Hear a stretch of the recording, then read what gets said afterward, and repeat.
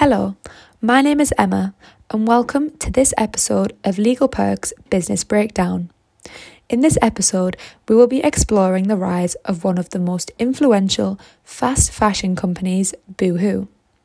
I will take you through the evolution of Boohoo, its global expansion, and what Boohoo actually does. I will also consider the notable issues surrounding Boohoo, specifically the human rights and environmental issues related to its production strategy.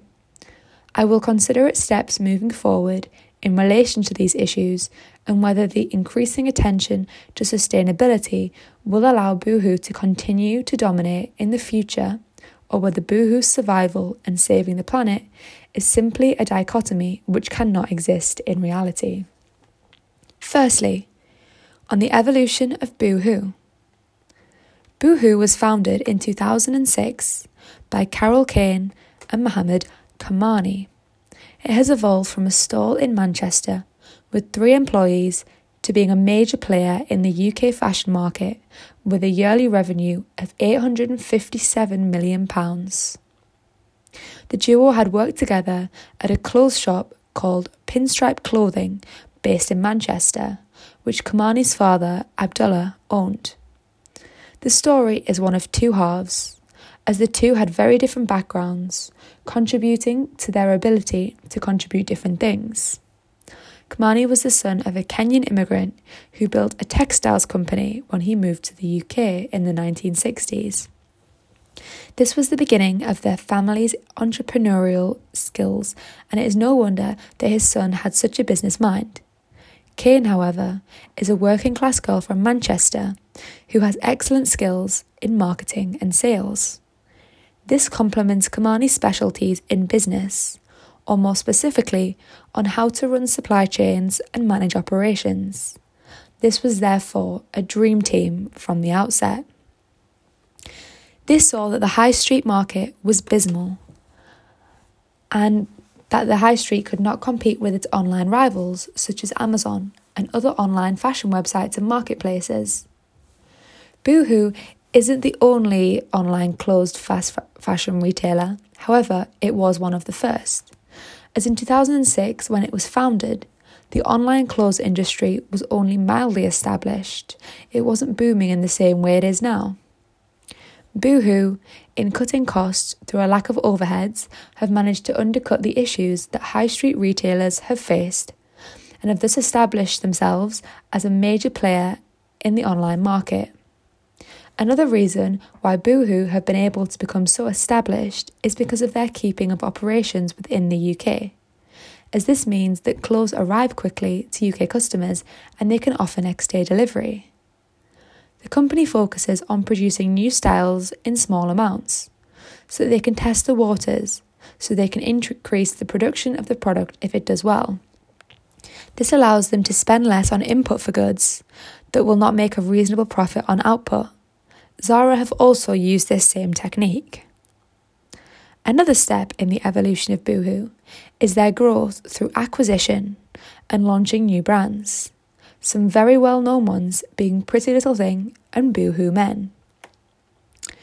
Boohoo went public in 2014 on the London Stock Exchange, with the initial shares costing 50 pence. £135 million of shares were sold off. This decision to go public, it seems, was not only in the best interest of the duo, who received large amounts, but also their early investors, who saw their shares increase in value by more than 6-fold. The duo recently sold off more shares, however, and this could be indicative of the company either not doing well or being predicted to not do as well. Despite Boohoo reporting monumental growth, they still see themselves as a tiny, small business. Its revenue has reached £579.8 million, increasing tremendously each year. Boohoo hopes to raise its share price by 180% over the next 5 years and hope to increase their warehousing space to facilitate their reputation of fast orders.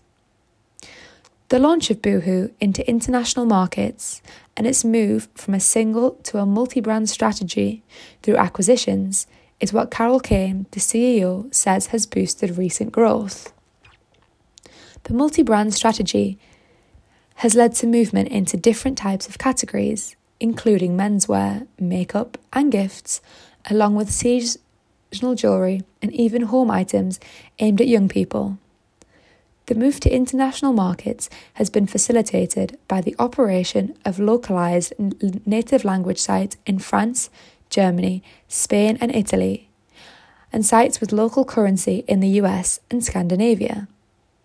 This has led to growth, as Kane states that currently 40% of sales are from international markets, contributing to their continued success. Issues may arise in the future to do with this, as the product orders are still fulfilled in the UK. But there is speculation that overseas warehouses will be developed. The target group of Boohoo is 16 to 30-year-old customers who do not wish to pay high street prices and want value for money, along with the latest trends and styles. An important acquisition by Boohoo was the acquisition of Nasty Gal in 2017. The brand that originated in the US brought an edgier style to Boohoo's more mainstream styles. Boohoo is seemingly trying to work on current issues such as body diversity by including curve, petite and tall categories and extending sizes on Nasty Gal. Boohoo has a vision to be the leading e-commerce company for 16 to 13-year-olds outside of the UK, as well as they are currently in the UK.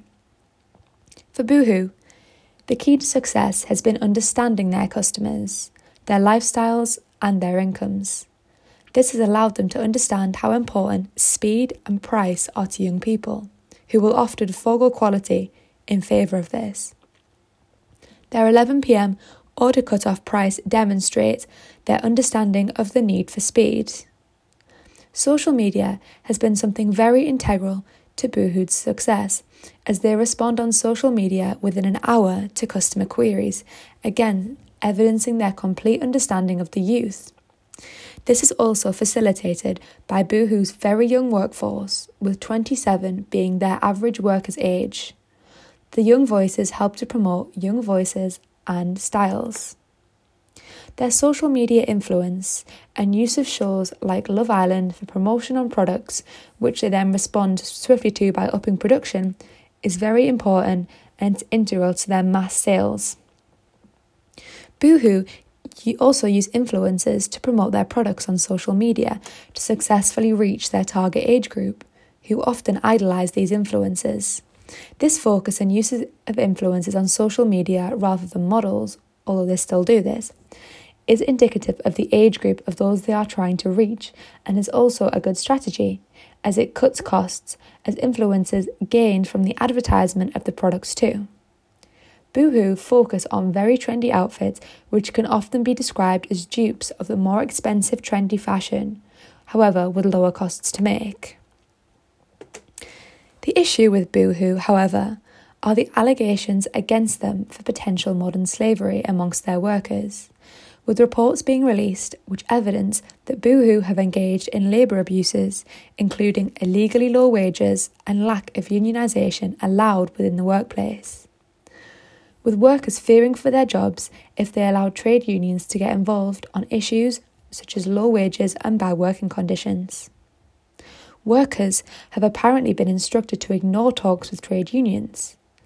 The issue of low wages has been shown more and has been aggravated during the COVID-19 pandemic, with furloughed wages being around £3 an hour, which is below half of the national minimum wage. This exploitation has come to light and caused problems for the company. A factory in Leicester, where many allegations began, and this worrying lack of worker protection had become a large issue for unions and workers, reveals the dark side of up-and-coming fast fashion businesses, with connotations of modern slavery tainting the names of the companies and giving them a bad reputation. With speed as their main USP, it is no wonder that there is lots of pressure on workers. However, this coupled with the notoriously low pay seems to be a recipe for disaster. With workers earning £4 an hour and £3 if they are slow, it's no wonder the allegations come up, as this illegality is a true exploitation of a vulnerable workforce. It is also a shameful dichotomy to the millions the founders now earn. These issues have come up in line especially with COVID and the lack of furlough protection, and therefore it is very uncertain what will happen in the future to Boohoo, a company struggling under the weight of international giants like Amazon, yet a company which is very fruitful in its enterprise. However, in a world more increasingly concerned with sustainability and human rights, it seems that a company which prompts neither will not last very long. However, on the economic side, they seem to be doing very successfully, so it is hard to predict. We shall have to wait and see what the future of Boohoo turns out to be in line with policy changes and current social issues.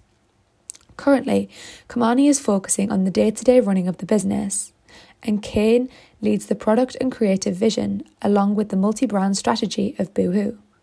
They have a new CEO lined up who is forecast to take the business to the next level based on their past experience. They have a £3 billion annual sales target, which will grow by 25% every year, evidencing their big plans for the future. I hope that this breakdown will allow you enough background on Boohoo to follow any news related to it, and I think it's been interesting to hear the breakdown on this company. Thank you for joining me this week for the Legal Perk Business Breakdown. I hope you enjoyed this breakdown of Boohoo, and I hope you can join us next week for our Tech Tuesday.